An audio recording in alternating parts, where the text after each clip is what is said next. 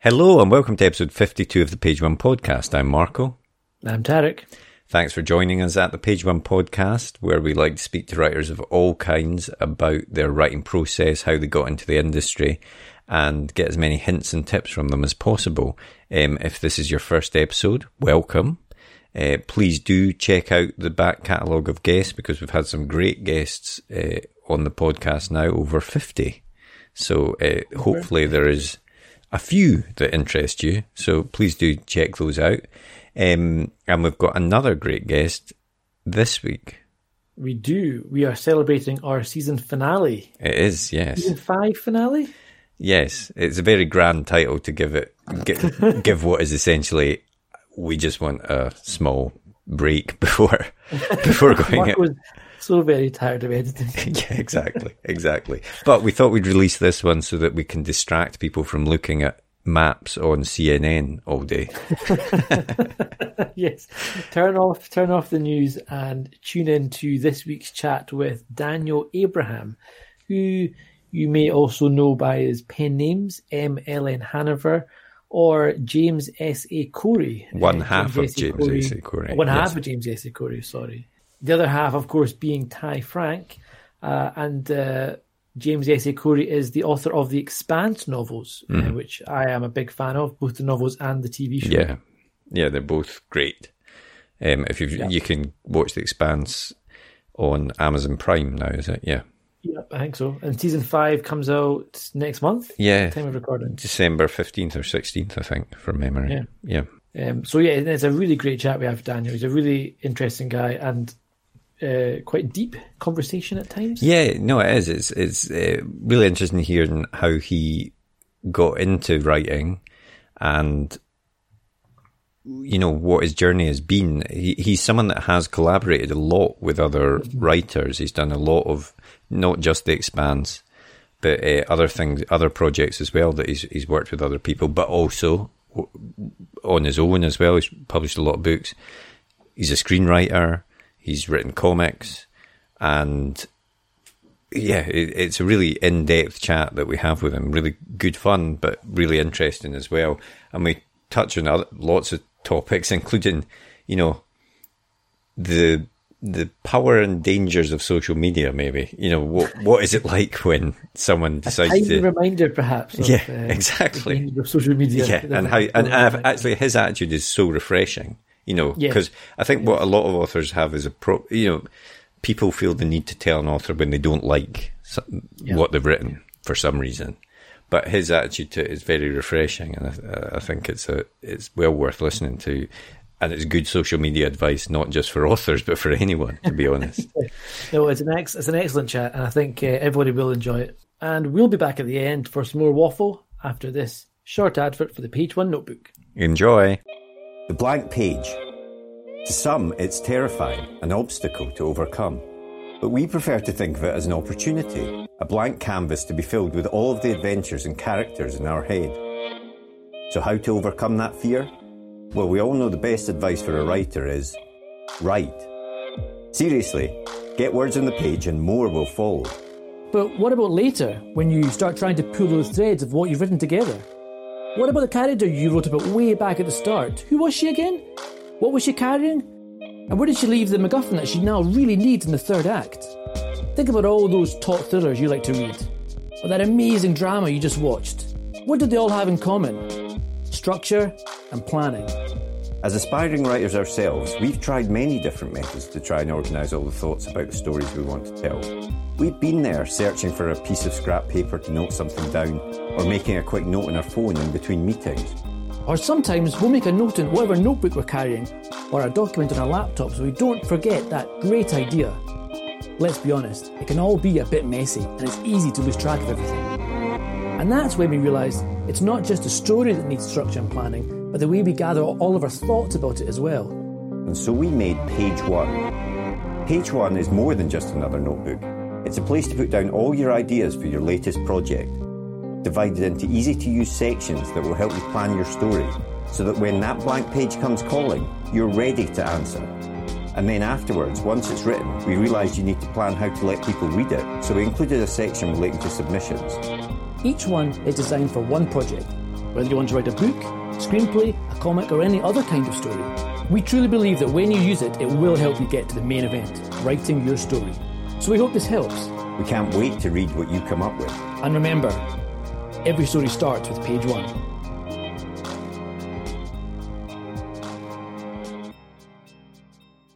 Did you always want to be a writer? Was that always your goal from when you were young?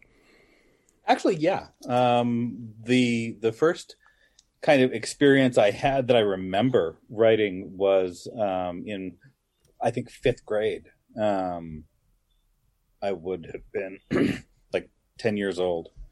And we had an assignment to do daily journaling. And I was doing little kind of very short, entirely juvenile horror stories and reading them to the class. And,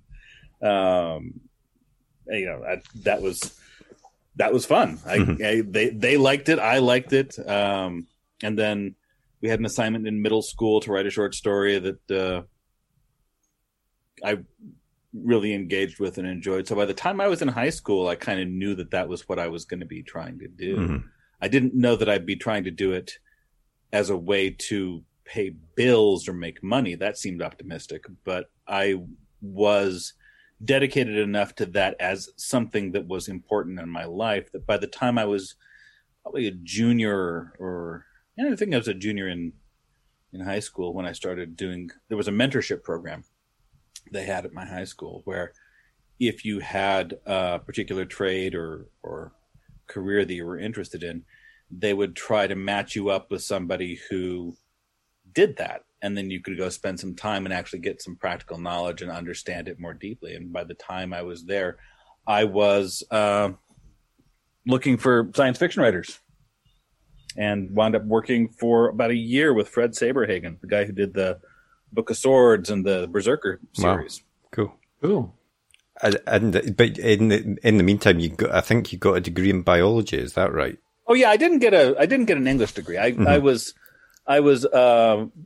impressionable when I was a young man, and I came across a quote by Kurt Vonnegut. It was, "The English department of a university is where literature disappears up its own asshole." And I don't know that that's true. I think that's in retrospect, that seems harsh, but I was really impressed by it at the time. So I decided not to be an English major because, Kurt Vonnegut. Mm-hmm. And I was not a great student. So it took me 8 years to get my undergraduate degree, full-time. I was there the whole time. And I started off as a math major, but then it turned out you had to do all the homework, and I didn't like that part. So I did biology because I was talented at it. I was able to go in and listen to the lecture and kind of understand what they were getting at and see what they were saying. And I didn't actually have to read the textbook in Bio 101. And I thought, that's clearly the right way to go. So yeah, biology degree from there. Also, the cute girl was sitting in biology, and I wanted to hang out with the cute girl. And you then worked for 10 years in tech support, is that right? I wound up doing almost 10 years in tech support. I did a couple of years in retail. I was working at bookstores. I don't know that I was a great employee, but I was there, and that was soul destroying and awful. So I switched over to tech support as a way to go up from retail. Angry people phoning you up and And this whole time, are you still thinking? Are you still writing on the side for pleasure? Are you still mulling stuff over in your head? Actually, when I got my first tech support job, it was at a local mom and pop internet service provider, and the people I was working for were people I knew, and they were science fiction and fantasy fans. They had like as many books as I did and were as well read in the field as I was. And at my interview, I said, look, I love you guys. I would love to work here. This would be a great job for me, but I'm applying to Clarion West and I'm going to need 6 weeks off in a year and a half.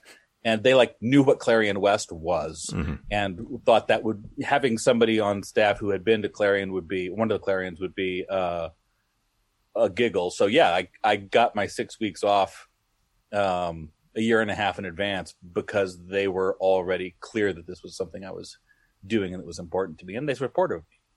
Excellent. Well, that if you have to do a day job, then that sounds like the sort of supportive bosses that you want, definitely. Yeah, the place that I worked, it is an incredibly difficult job, and there are not better people to do it for than the ones I was working with. Sounds like it. And am I right in saying that you, in terms of your published work, you started first with sort of shorter stories? Is that right, before you moved on to novels? The path that I took was actually kind of a traditional one for the time. I don't know if it's still as much a thing, of kind of honing a bunch of craft skills on short stories and making a little bit of a name for yourself in short stories, and then kind of using that as leverage to get into novels. And I know that there are a lot of different paths and a lot of different ways. That was the one that I took, and it worked out pretty well for me there. And that said, I was writing novels very early. I was writing novels, in college and while I was doing tech support. It's just they were bad, so they didn't get published because they were bad. And then eventually, by the time I had sort of gotten short stories under control and gotten a career going that way and a name, a little tiny bit of a name, the novels were considerably less bad. So when the time came, I was ready. When you wanted to make that jump from the short stories into the novels, how did you go about that? Because I presume you've obviously made a bit of a name for yourself in the short story world. You've shown you can write stuff. You can put stuff in the kind of publishing sphere. But did you go down that route yourself, or did you go and try and find an agent? Well, the way that it worked for me was the short stories led very directly to an agent. I sold short story to Realms of Fantasy, which at the time was being run by Shauna McCarthy, who was also an agent. So Shauna saw the story and said, "Hey, this is pretty good. Do you by any chance have a novel?" And I said, yes, I do. And I sent her my novel. And she said, "This is very nice. Do you have a novel that is saleable?" And I said, "No, I do not." Why was that novel not saleable? That novel was contemporary fantasy with a lot of kind of obscure Gnostic and religious overtones, and it was in the vein of kind of Jonathan Carroll and Graham Joyce, and it was just not a market for it at that moment. And it was also not my best work. And so I talked to Shauna about what she thought was saleable, what kind of pathways made sense in the market. And this is the plan was always, and has remained, make a list of the things that I think I would like to do, and then talk to folks who understand the business end about which of those to start with. Right. One of my favorite pieces of kind of career advice when it comes to writing is from F. Scott Fitzgerald, who said, "Never marry for money. Go where the money is, then marry for love." So I'm trying to find the things that I don't want to chase the market, because that never ever works. The only things I have done cynically chasing the market have been the ones that failed. The things that I have succeeded in have always been the ones that were not chasing the market. But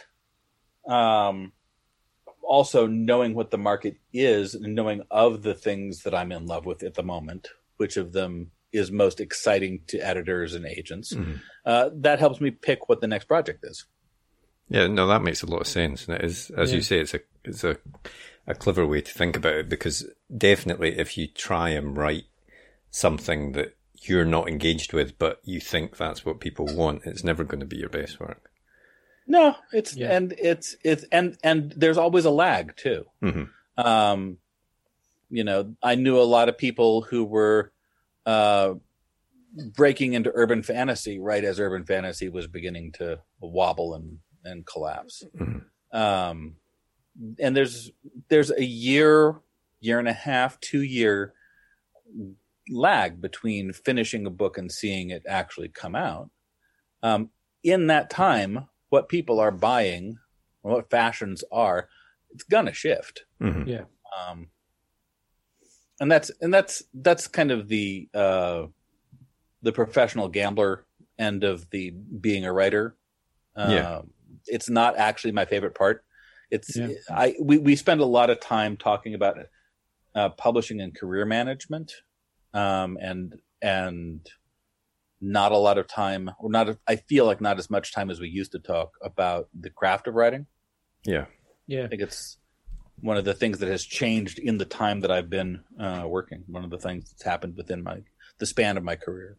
I mean, we really saw that, I think, with some things like Twilight and Hunger Games. When there was that real big kind of cultural boom of a product came out, everybody chased that, and the number of vampire books that were sent to agents after Twilight, etc., trying to chase that gold. But you're right. You're so far behind it. By the time you send something in, you've missed the boat by the time that book will ever come out.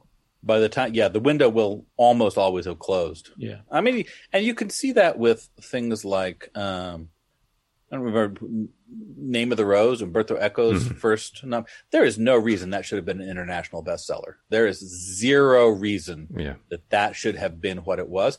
But then it was, and then a bunch of people were trying to think, oh, that's what sells. I'm going to write like Umberto Eco. And they couldn't, because they weren't Umberto Eco.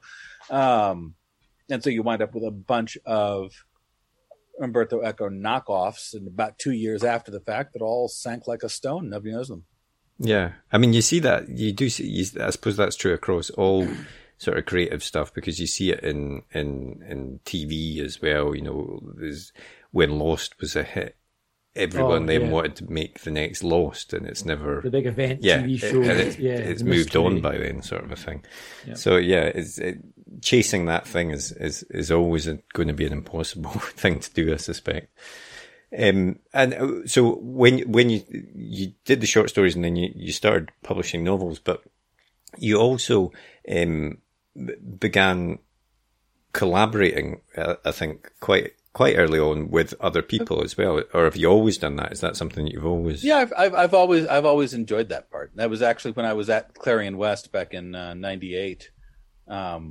I co-wrote a story with one of the other students there. I wrote afterwards, I think, a couple of short stories with several people. And it's just a different spin on the game. It's a different way to approach story, and a different way to kind of see a project through somebody else's eyes, and see what they know and what their instincts are.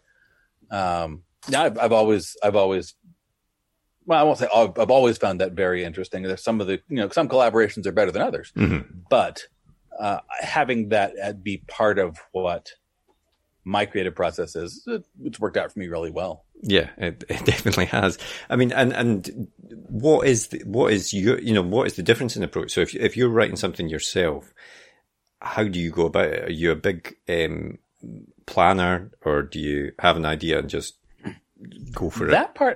That part often is actually weirdly similar. Right. Okay. Whether I'm collaborating or not. The way that I'm a skeptic of the idea that there are architect gardeners. That's kind of the thing you always hear. There's people who just go by the seat of their pants, and then there are people who meticulously plan things out, and they're two very different. They're not really actually different. Those are what you're doing in either of those is you're thinking your way through the story.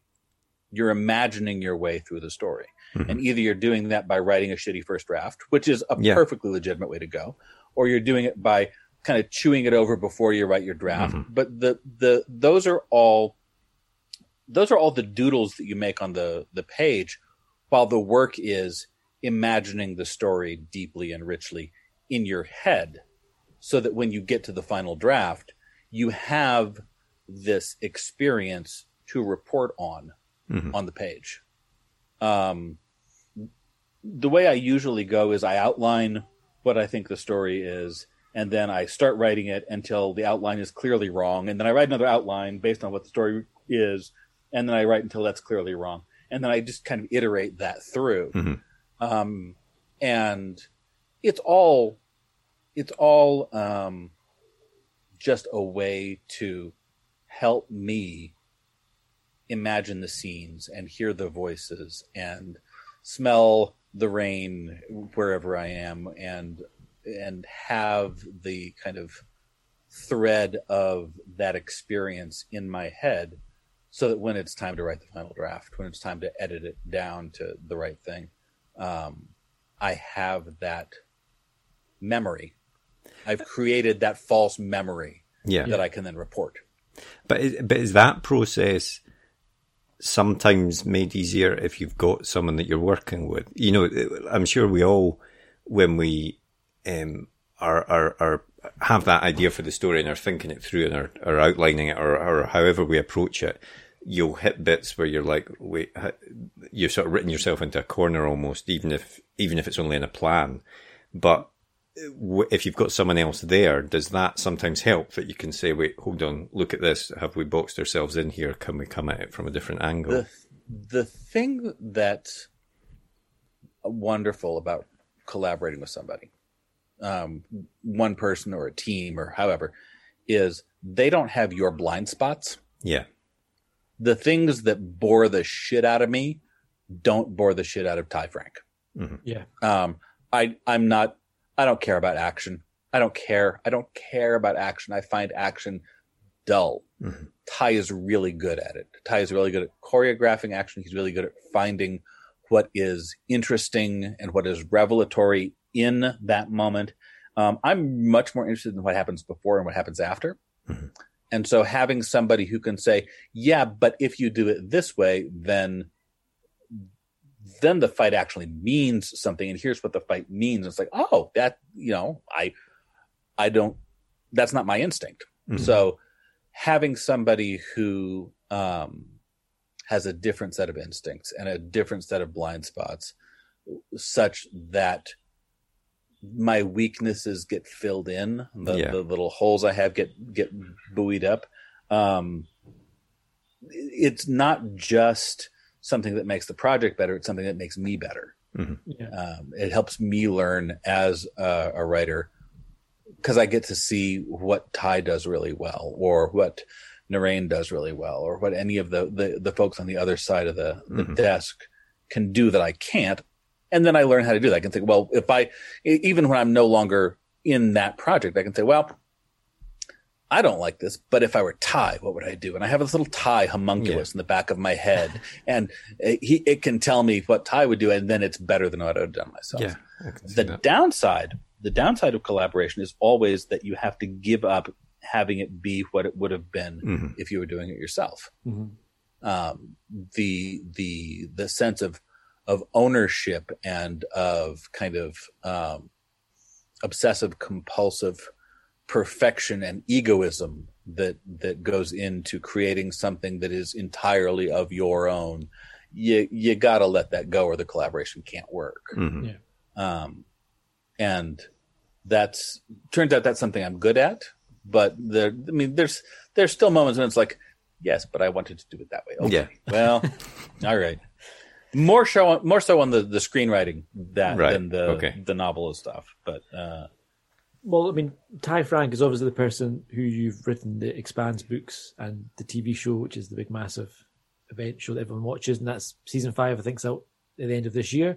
And I did want to touch on that kind of collaboration which you guys have, which has been so massive. And how did that come about? How did you guys first start working? Am I right in saying it was an RPG you guys had worked on? It first? Was well, the first thing that happened So this is I'll tell the whole story here. I live in Albuquerque, New Mexico. And one of the things about Albuquerque, New Mexico is we have a university here, University of New Mexico, that has a really, really good architecture program and isn't very expensive. So when Ty's wife, in her 30s, decided that she was going to get her architecture degree, they looked around and found the University of New Mexico, and they decided to move here. As it happened, we have a friend in common, Emily Ma, who is a writer in her own right, and who was part of a critique group that I was in at the time. And Emily came to the critique group and said, hey, my friends are moving to town, and Ty has sold a short story. He's a writer and would like to come to the critique group. Everybody be nice to him. So Ty came and we were all real nice to him. And we got to know each other through that and through kind of the local writing community. And he was running a role-playing game. And it's one he'd been working on for years. And he was running it mostly in Santa Fe, which is about an hour north of Albuquerque. And he was running it for folks like, George R.R. Martin was in that. Melinda Snodgrass, who worked on Next Generation, was in there. And Ian Tregillis, who's got just a bunch of books. Bunch of the writing community up there were in the game. But I had a new baby, and so I couldn't go play games in Santa Fe. Mm-hmm. I just couldn't be away from home for that long. And so Ty very kindly offered to run an instance of the story in Albuquerque for me and my wife and his wife. So just 3 players at his house, and we could just go do that. And then the kid could come, and when the kid got faunchy, we could put her down. She could sleep. And we played that we didn't play that many times. We played probably 3 or 4 sessions of that. Mm. And he had done all this world building. He had this immense depth of knowledge about this universe and kind of the politics of it and the structures of it. And I could ask him anything from, what the corridors looked like on Sirius Station to what the exchange mechanism was for debt going from the belt to Earth banks. And he knew. And I was like, he did all the hard part. Let's just write this down, Yeah. And so I said, hey, do you want to write? And my image at the time, my idea for how this would work would be, he knew this universe. I knew how to write books. I'd already had like 4 or 5 books out. I'd just go over to his place. He'd tell me what happened. I write it, and then we'd accrue that until it was a book. And I did the first chapter, the prologue for what became Leviathan Wakes. And I showed it to him, and he said, this is really good, but it's not right. And so he wanted to try writing the book too. And before this, he had published a short story. That was one. It. Mm-hmm. That was it. That was his. And so I, sure. So the first book we wrote mostly on Wednesdays, because that was his day off work. And we would get together and we would outline the things that happened in one chapter, and then the thing that happened in the chapter after that. He'd write one, I'd write the other. We'd switch. Each of us would read through and edit what the other guy had done. Mm-hmm. And then we put it on the back of the master document, and that's like 6,000 words a week. And it doesn't take that long to get a novel that way. And then the plan was we would sell that for, $5,000 to Tor and get some pizza and call it a day. And it didn't quite work out. Unfortunately. Really, really overshot. We really overshot.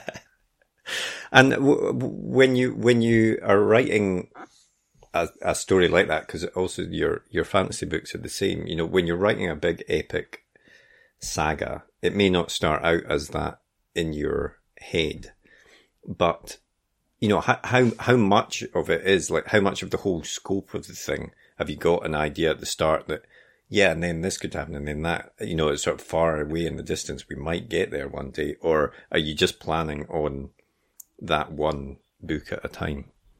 It varies depending on the project, but generally, I've got, I guess, 4 multi-book series that I've done at this point. In almost all of them, I have known what the ending was going in. Right. Okay. So the Long Price Quartet, I knew what the project was. I knew what the structure was. I knew what the ending was when I started book 1. And the details in between were pretty fuzzy and changeable and, changed a lot.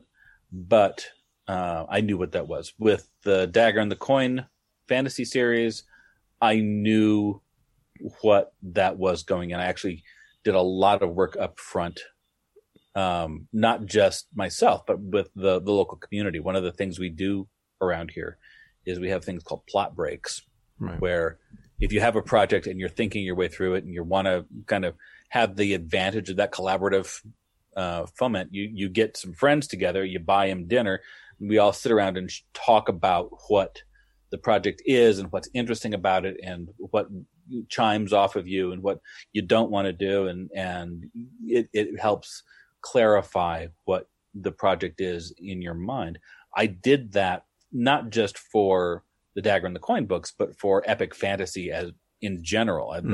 Before I did the Dagger and Coin books, I did something called the Symposium, where I got a bunch of people, S.M. Sterling, Ian Tregillis, Melinda Snodgrass, George R.R. Martin, and we all went over to Melinda's place for probably a 7 or 8 hour day and talked about what epic fantasy is and what it's about and what its roots are and what it does well and what it does poorly, and just kind of chewed through what the project of epic fantasy is. And then with that in mind, then went on to talk about days later about what this particular 5-book series was. But I knew going in it was a 5-book series. I knew what it was going to be. With The Expanse, we did the first book thinking, yeah, this is fun. This is a one-off. Mm-hmm. But when it came time to sell it, it's easier to sell when there's the promise that there might be more if it goes well. So we came up with some ideas for what we could do next if we did something next. And they were interested in getting that. But by the time we were working on book 2, Leviathan Wakes had already been nominated for the Hugo, and it was looking like maybe the project had legs. And we talked to our publisher and said, hey, if you just want 3, we can wrap it up in 3. We can get to an ending if you want to do it in 3. If you want more than that, you should say so. And they said, oh yes, let's do more. And so Ty and I, while we were working on book 2, did kind of a map of what the whole project would be. And there were 2 versions of that. There was one that was 12 books long, and there was one that was 9 books long. And we looking at the 2 of them, we kind of decided the one with 12 books had this sort of mushy section in the middle. So we cut that out. And then we went with the 9-book version. And you can, if you read the books, you can kind of see where those 3 Vamping Spinning the Wheels books would have been. Mm-hmm. But we just didn't write them because they were boring. Fair enough. But we knew from the time we were doing the second book what the last scene of the last book was going to be. Oh, awesome. And I think it's fair to say that across both your fantasy and your sci-fi stuff, I think writing that kind of world is often prone to exposition dumps, which I think you guys avoid doing. And I kind of wanted to ask what your best method of avoiding that is, because I know I read in an interview you said that having worked on the Expanse TV show, it kind of gave you a different understanding of storytelling and how to get that information across. And I also wondered if working on the TV show version of the Expanse has changed the way you write books, and whether that changes, because obviously the way that you exposition something in a TV show is very different from a book. And does all that kind of tie in together and change the way that you tell those kind of stories? I like to think I have a much bigger toolbox than I had when I started doing the TV show.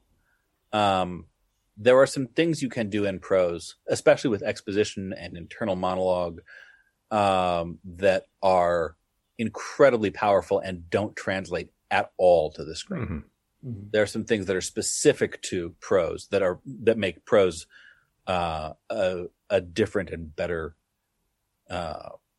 way to approach some kinds of narrative issues. There are some things that you get for free in filmed entertainment that you cannot recreate in prose.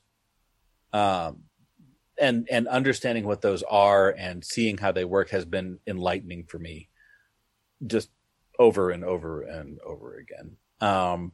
But that said, I think the beauty of prose is that it has these strengths and it has this experience that it creates in the reader that you can't get anyplace else. And the tools that support that, I think, are things that we really should embrace. I don't think a good book is a TV script written for the reader. I don't think that a good TV show is a book that gets shoehorned into a form that fits in front of a camera. I think they're different things. Yeah. So I think as a storyteller, I think I'm in a much better place than I was when I started. But I don't think that it has changed my process with prose. I don't think it's changed what I do with words and chapters and story structure. The thing that has changed, the thing that did happen, isn't specific to screenwriting. It's specific to the people I'm working with.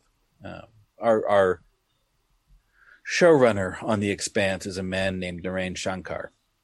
And, talking about collaboration, everybody recognizes that me and Ty work together and we collaborate, and that's true. But a writer's room is also a collaboration. It's a much larger collaboration. And, Dan Nowak, who's been the writer who's been with us since the beginning, is absolutely a part of the show. Narain Shankar is the showrunner. Ultimately, we work on his show. Mm-hmm. He does not work on ours. Yeah. And working with him for the last 5 years and seeing the attention to detail and the dedication to the craft and the way that he is willing to spend hours, with color correction and sound balancing and doing things that are almost subliminal to get the show, 1% better. 1% better because of the color correction. 1% better because of the VFX design. 1% better because of over and over and over. And the way that iteration elevates the whole project. It's so easy to just be a little bit lazy. Mm-hmm. It's so easy to just not really focus, on, the rhythm of your words. Yeah, you don't have anything egregious, you're fine. But watching the way that he approaches his craft with such thoroughness and such dedication has made me more self-conscious about doing that with my prose. Yeah. And I think to my benefit, I think seeing his creative work has made my creative work, has raised the bar for my creative work.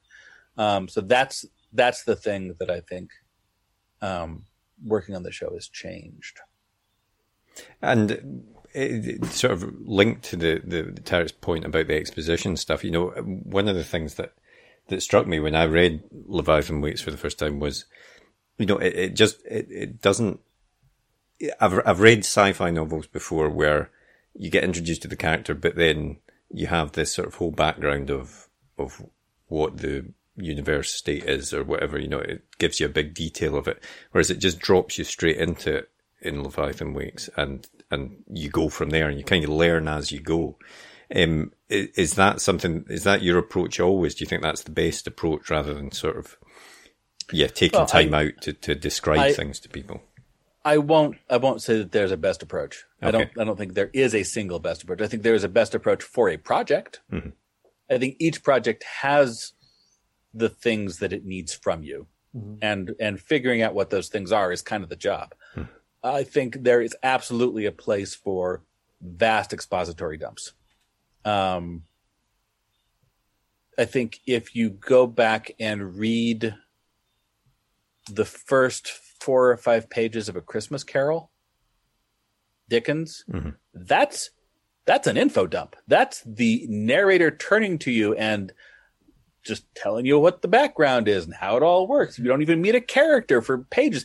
And it's charming because the narrator has such an engaging voice and is playing with you and playing games and commenting on things. And, there are ways to do info dumps that are tremendously successful. There are ways to do it that are wooden and boring. Not making it wooden and boring, that's your job. Yeah. With The Expanse, if you look at The Expanse, there's actually a fair amount of info dump in there. There are a fair number of passages in there where we turn to you and say, here is Tycho Station. Here is its history. But hopefully we did it in a way that you didn't exactly notice that we were doing that. Yeah. Because we were charming about it.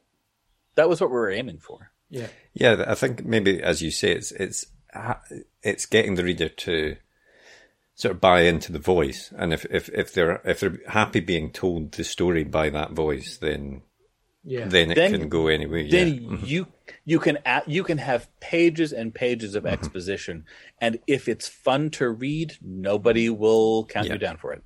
Yeah, absolutely. And that could sound a craft. That could sound to the conversation about craft. That is, I think, the bedrock of all of the later conversations about publishing and career management and art. I think really what we do almost always boils down to how do you make the person engaging with your prose enjoy the experience.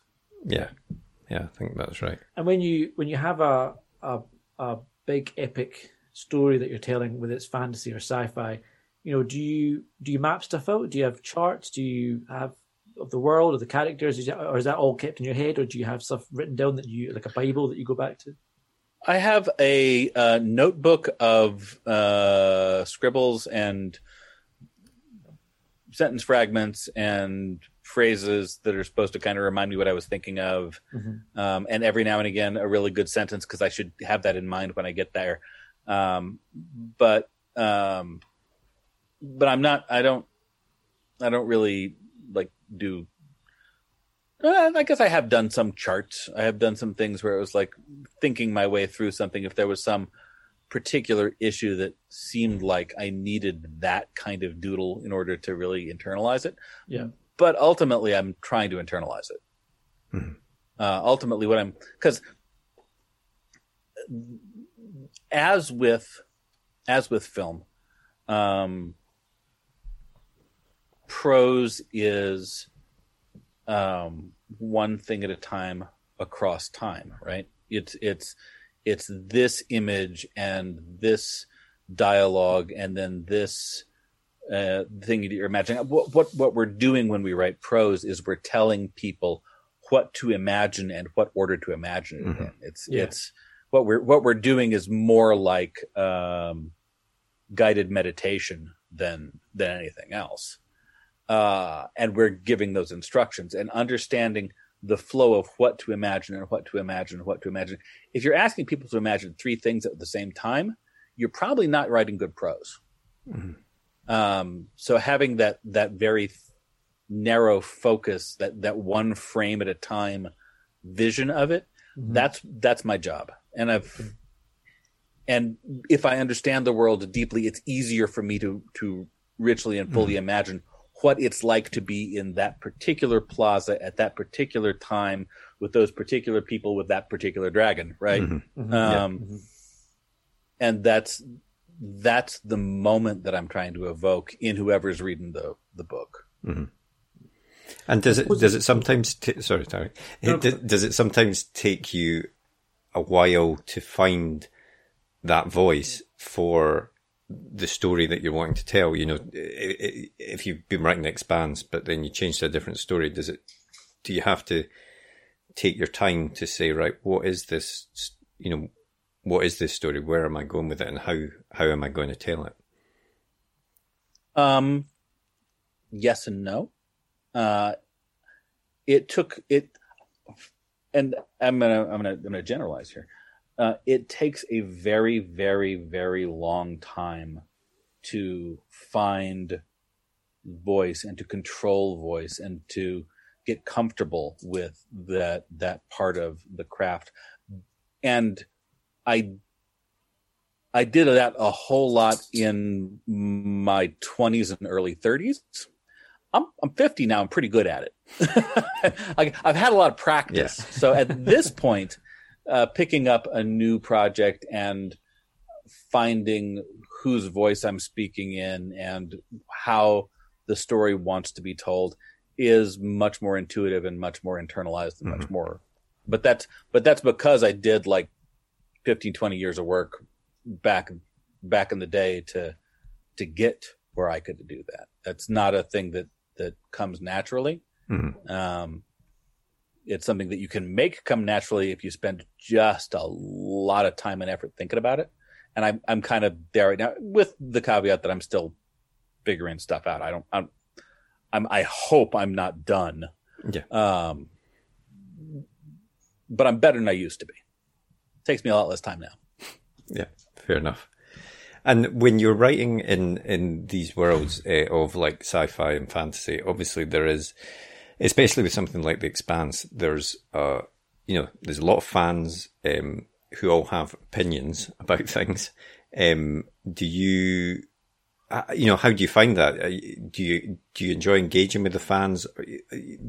Sometimes these things can go slightly the wrong way as they become too big, if I can put it nicely. No, you know, there's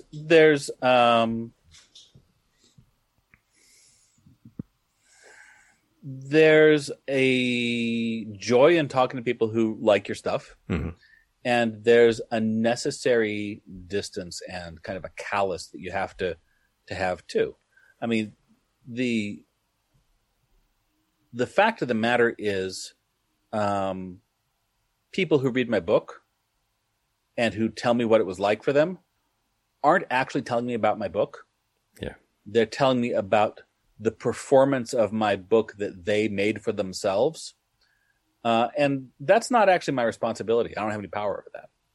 So somebody who comes up to me and says, I read your book and it was really fucking boring, I think, well, you're not a very good reader. That's cool. It's like, that's fine. Or I'm not your cup of tea. Yeah. You know, the way that you imagine things and the way I imagine things don't sync up real well, and it wasn't rewarding for you. Okay, that's cool. But again, this goes back to kind of the egotism of writing, the ego of putting your story out there. And then if you need the praise, and we all need the praise a little bit, I mean, but if you can't get enough of that, you shouldn't ever do this. You should never talk to a fan. You shouldn't get on get on Reddit. You shouldn't go to Goodreads. You shouldn't read your Amazon, because that, if it hurts, it will hurt you. And if it makes you really happy and full of yourself, that will hurt you too. There's have you read Anne Lamott, Bird by Bird? No. Brilliant book about the experience of being a writer. And one of the things she talks about is radio KFKD, which is the left side is the constant criticism and self-doubt, and the right channel is all of this sugary praise about how wonderful you are. And it's called radio KFKD because if you listen to either channel, you're fucked. And engaging with fans, engaging with feedback of any kind really invites that experience. Yeah. And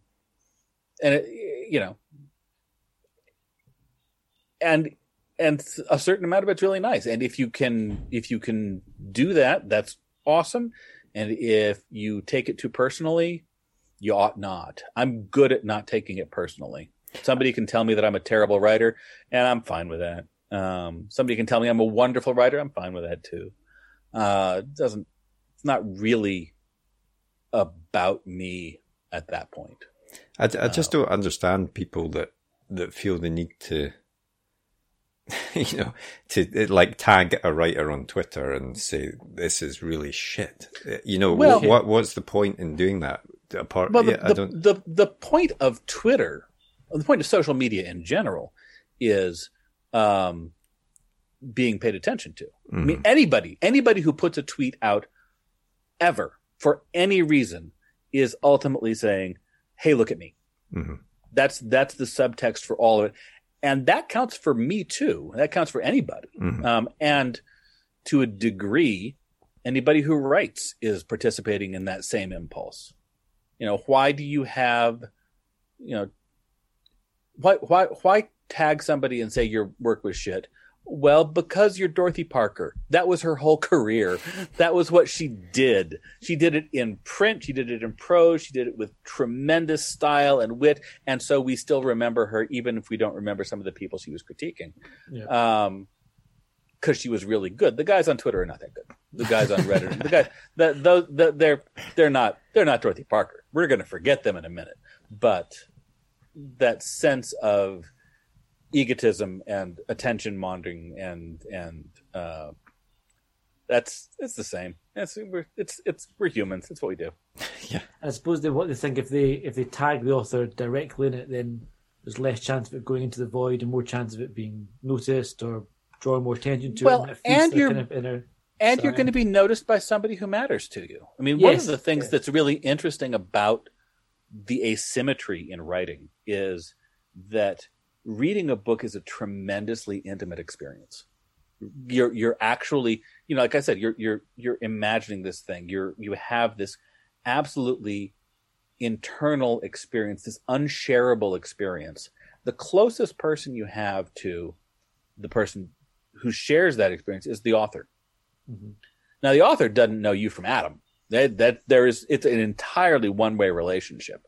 Mm-hmm. But I've had very meaningful interactions with dead people because I read their books. Mm-hmm. It's very easy when you have spent hundreds of hours in somebody's company to think that you have a relationship with them. Mm-hmm. And if somebody has written something that pissed you off, you kind of feel like you know them. Yeah. You don't, but you feel like you do. And I think there's a lowering of inhibition there because of that sense of intimacy, because of that sense of connection. Yeah. Mm-hmm. And there was an interesting thing that I read that I think you said a while back, where you were talking about readers who read genre work like sci-fi or fantasy, and you're basically saying that there's nothing's more important than the other. What's more important? The most important thing is that people enjoy what they read, regardless of what the genre is. That's the take-home message, really. And I think there is. I've certainly noticed in the book world more than the TV world, I think, but in the book world, there's definitely a bit of snobbery around certain genres. And I think it was Margaret Atwood said that she didn't write sci-fi. When you look at The Handmaid's Tale and Oryx and Crake, and it's hard to not see that as sci-fi dystopia stuff. And it's almost like, is there a barrier for some people do they look down on certain areas, you think? And is that changing as time goes on? There's fiction is a social human endeavor, and because of that, all of the bullshit that we have out in the world is absolutely going to come in here. You can't take them away. And one of the things we do is we worry about status. Mm-hmm. We worry about whether we're more important than the next fella. There's absolutely people who are worried about what their writing or their reading says about them as a person to people around them. There's I think a whole genre of books that are there not to be read, but to prove that you went to college, because I'm the kind of person who reads this. Mm-hmm. And there's a bunch of things that are really low status genres that are only read for pleasure because there isn't a payoff for status. There is the social hierarchy that says, "Oh my God, you read that book, you must be really smart," and that doesn't just come down on science fiction or fantasy. I was teaching a workshop up in Calgary in Canada years ago, and there was a woman who said, "How can I make sure that my work isn't mistaken for romance?" And I said, "Well, romance has a larger readership, more money. What are you doing here? Why do you not want that?" And it's because romance is a lower status genre than science fiction or mystery.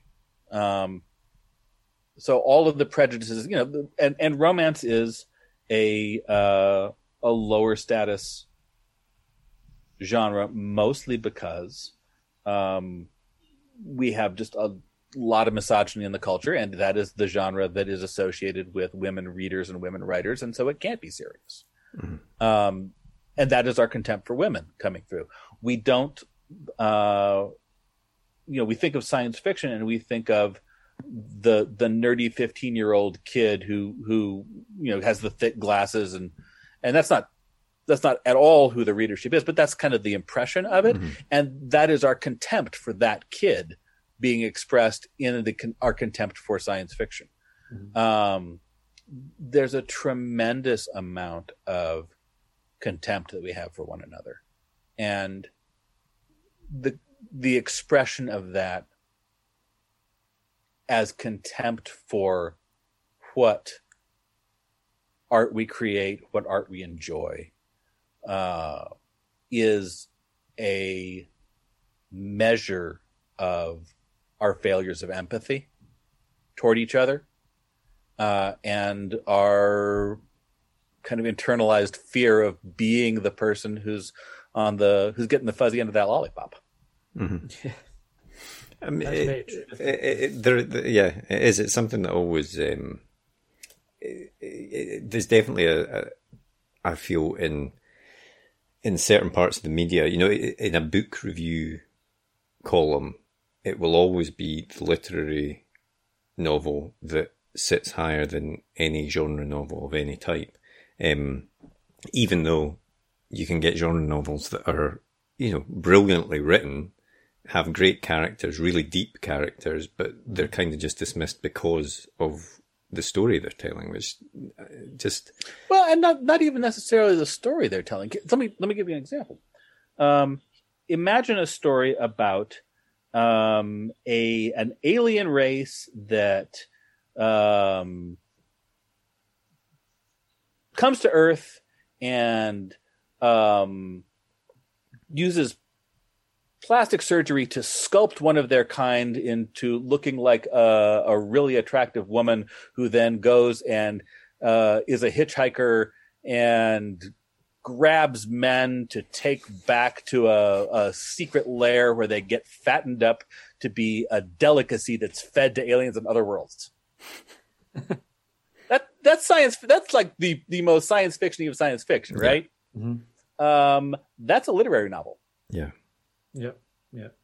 And the movie adaptation of Under the Skin was very, very literary as well. Yes. So what are we talking about here? If that's literature, and Ursula Le Guin is science fiction, and N.K. Jemisin is genre, we're just making shit up at this point, right? Absolutely. That's not a meaningful distinction anymore, except that it's not actually a conversation about the books. Mm-hmm. It's actually a conversation about people's self-image and their relationship to art. So is it coming down to people themselves who are running these reviews, etc., gatekeepers who are deciding what what types of work is and isn't accepted? Is it a personal thing as opposed to the actual product itself then? Oh, always. It always has been. That's the curating and gatekeeping and all of that is ultimately an express, and that is an art in itself. That is a kind of a meta sort of art, but that is about the personality and beliefs of the curator. Mm-hmm. I mean, all of those. I mean, and I'm going to use a kind of a cheesy example here, but you remember all of those Alfred Hitchcock Presents things we maybe you guys are younger than I am, but there were anthologies of Alfred Hitchcock Presents, and all of those were about the story of Alfred Hitchcock and what Alfred Hitchcock meant. Mm-hmm. Any review site is about the story of what that reviewer means. All of Dorothy Parker's stuff, like I was saying, it's not about, you don't read Dorothy Parker to understand the books that she was reviewing better. You read it because you're a fan of Dorothy Parker. Mm-hmm. You don't, I've always wanted there to be, and if I ever get to the point where I'm really ready for my career to be over, I may do this. I want the website that reviews reviewers, right? I want the one that's like that all literature is subject to critical interpretation and examination, except book reviews. I think and they're just as much writing as anything else. They're just as much an art form as anything else. And understanding what makes a review good, what makes a review interesting, that's a fascinating question. And I would love to be able to take examples from review sites and say, okay, so what is this person telling us about themselves? What is this person telling us about their beliefs in literature? What makes this review a good review? And I understand it's a little ironic that I started off this conversation with the Kurt Vonnegut quote about literature disappearing up its own asshole, and now here I am just totally advocating for a colonoscopy of a website. But I live in the tension. I don't know. We look forward to that when it comes out. But you, to change tack, you've obviously you've written novels, you've written you've done screenwriting as well, and you've also done some graphic novels as well. How do you enjoy switching between the different types of writing? Do you find it a different challenge, or? They all frustrate me in different ways. Right. I find them all frustrating differently. The screenwriting is, it's a completely different toolbox than the one I'm used to working with. And you can kind of tell that when you read my scripts. My scripts read like somebody who spent too much time writing prose. I have a bunch of bad habits, a bunch of habits that are really appropriate for prose that are terrible for screenwriting. Mm-hmm. So I need to tack against that. For graphic novels, I'm still trying to get my feet under me with graphic novels. I don't think I've quite understood how to do a really good graphic novel script, but I got some things I would like to try to get better with that one. The prose is where I feel most comfortable, but even that has days that are like that it's not doing what I want it to do. So yeah, I think all of them are related but separate projects. Mm-hmm. And all of them have their own rewards and their own frustrations. The thing about making television that is actually most like writing isn't screenwriting.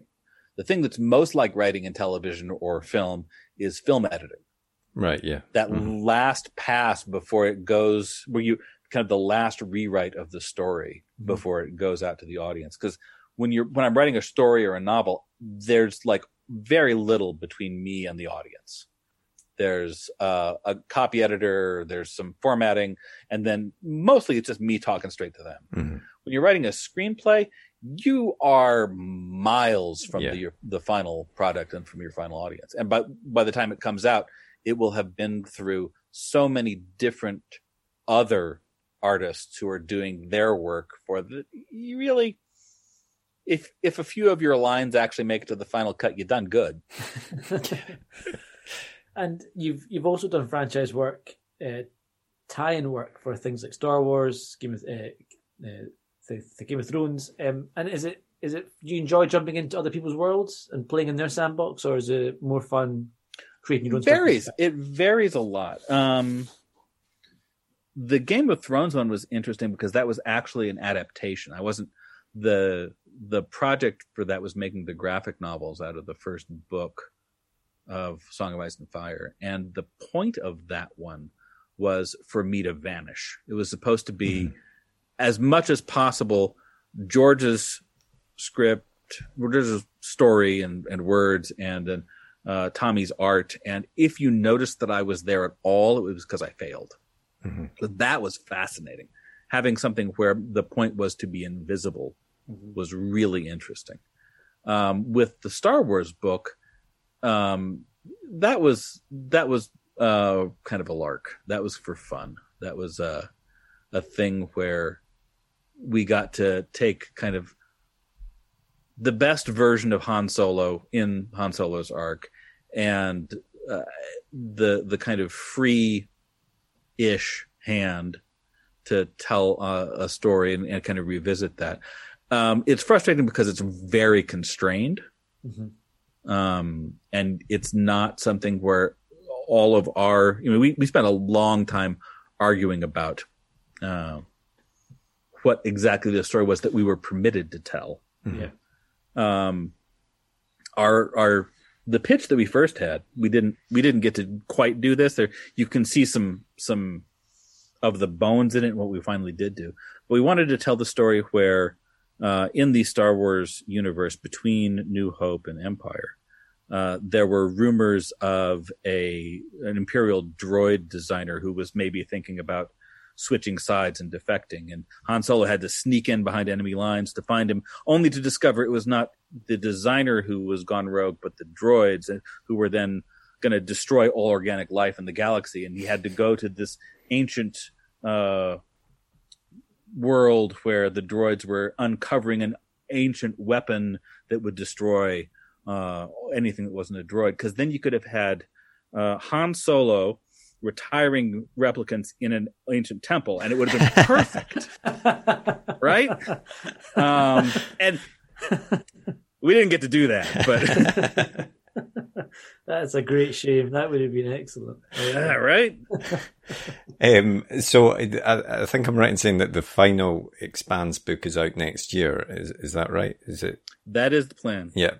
Leviathan Falls, is that the title? Leviathan Falls is the last novel. Yeah, but that's what I was going to ask. I mean, this is the last novel of the saga. I take it you will always leave open the chance to dip your toe in that water again if you want to. No. Oh, okay. Absolutely not. Okay. No.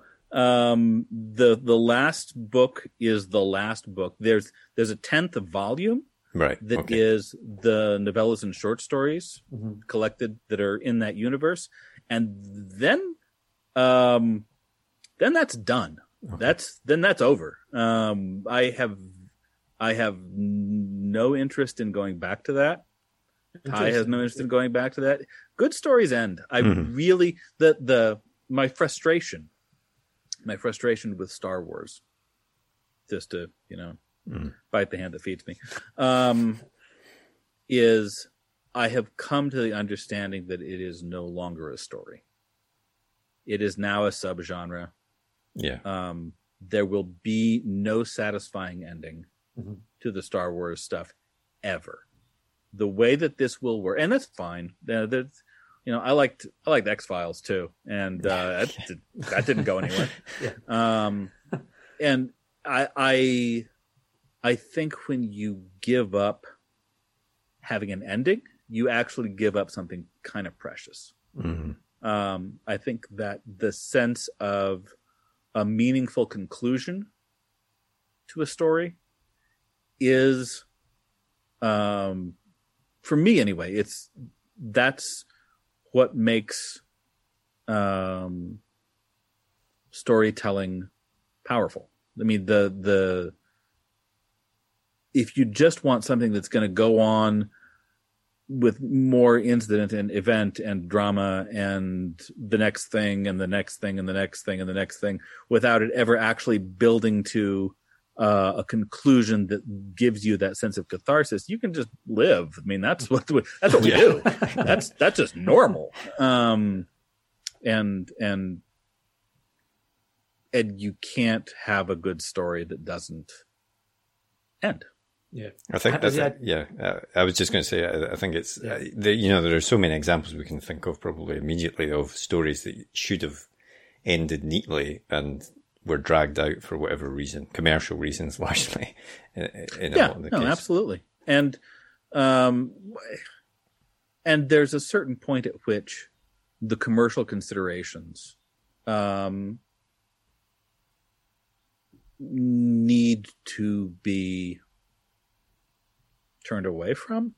I mean, there's a certain point at which either you are committed to getting rich or making good art. Now, I'm in the enviable position of it's really will I get richer or make good art? And I'm okay. I'm good. I'm if I don't get the next big contract because it's not an Expanse book, I want to be all right. Yeah. And I would rather have something that is artistically successful at this point. Yeah. And that said, we've already sold the next trilogy after The Expanse, so that I get to say that because I know what the next thing looks like. It's fine. I'm going to be okay. So that's a little disingenuous on my part. But even the commercial considerations can, they can backfire because people don't want, consciously or subconsciously, they also want an ending to they can say that they love that and they want it to go on forever. But, there's TV shows that have tried to go on longer than they should have, and the audience gives up on it anyway because it's not going anywhere, kind of a thing. Well, everything does end. I mean, that's any of these projects will eventually end. That's true. And it will either end in a David Bowie's Black Star style celebration and blowout that leaves everybody just floored, or it will trickle off slowly until you've got the band that you loved in the 80s who's at the corner pub trying to belt out the stuff they did when they were 20, and it's just kind of sad. I think for myself, as with everybody, perhaps Bowie.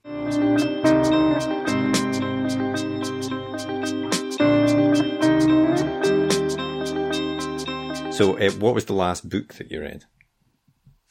The last book that I read was Robert Cara's The Power Broker. It's a huge brick of a book about Robert Moses and the rise to power that he had in New York and in the planning and structure of New York from the early 1900s until the 60s. And it is eerie reading that in our present environment and talking about the narcissism and power. Awesome. It's an amazing book. Nice. And what about the last film that you watched? The last thing that I watched, I mean, it was, I guess it counts as a film, is the Rest Ring table read. On, that looks fun. It's not in the UK yet, I don't think, but I really, really do want to watch that. It was charming. It was wonderful to go back and to go back into that kind of left-wing liberal fantasy of competent government.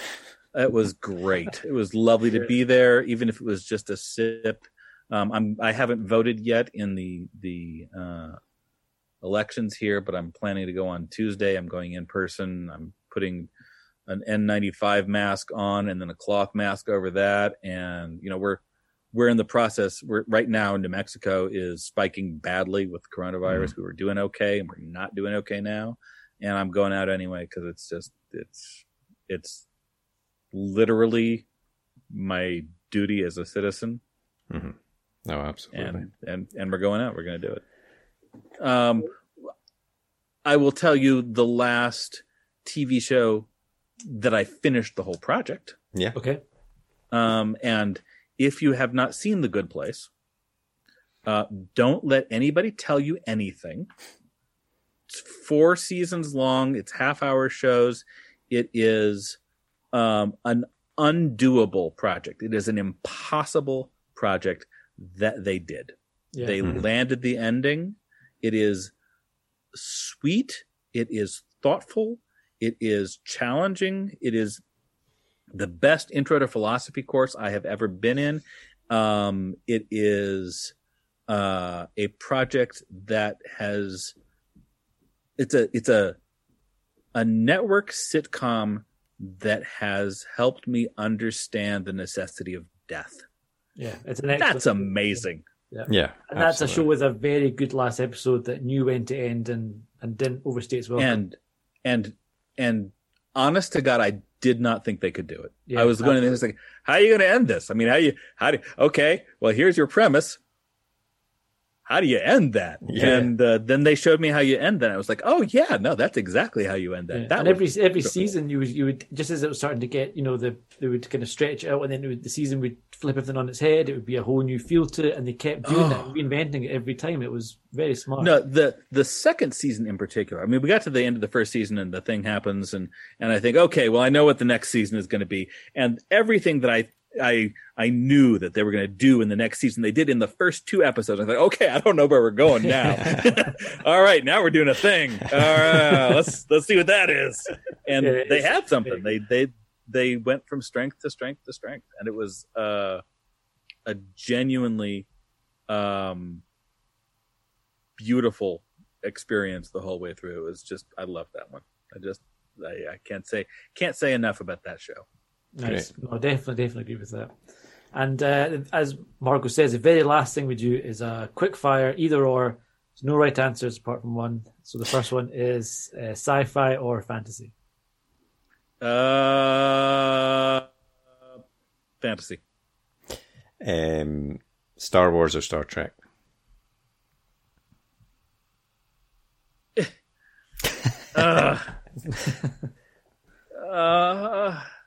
Wrath of Khan, and I'm quitting.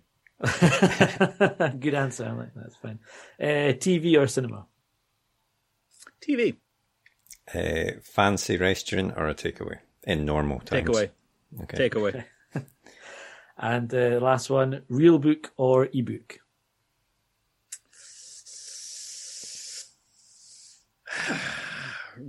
Real book, but only by a nose. Okay. You must be pleased. Tarek is a big ebook advocate, so. Here's the thing. Here's the thing about ebooks. I can take them anywhere. I've got them all the time. When I'm reading my wife to sleep, the lights can be off. It's got its own light on it. It's great that way. But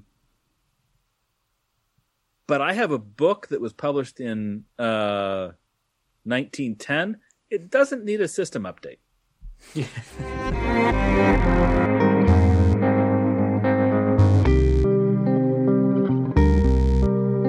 Oh, that was a really, really fun chat.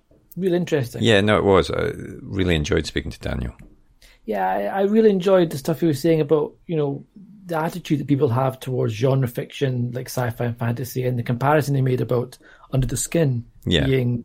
I mean, at heart, it's a sci-fi novel, but it's very much seems like... I mean, it's a nonsense. And some of the names he mentioned there, like Ursula K. Le Guin and N.K. Jemisin, and, you know, these are amazing writers at the top of the game in any field, and yet because they write a specific type of story, you're meant to look down on them in some way. It's a nonsense. And the reluctance that certain authors have to label themselves, exactly, sci-fi or fantasy, because they don't want the baggage that comes with it. Or baggage, I mean, I think there's no doubt that there is a snobbery, as we said, a certain.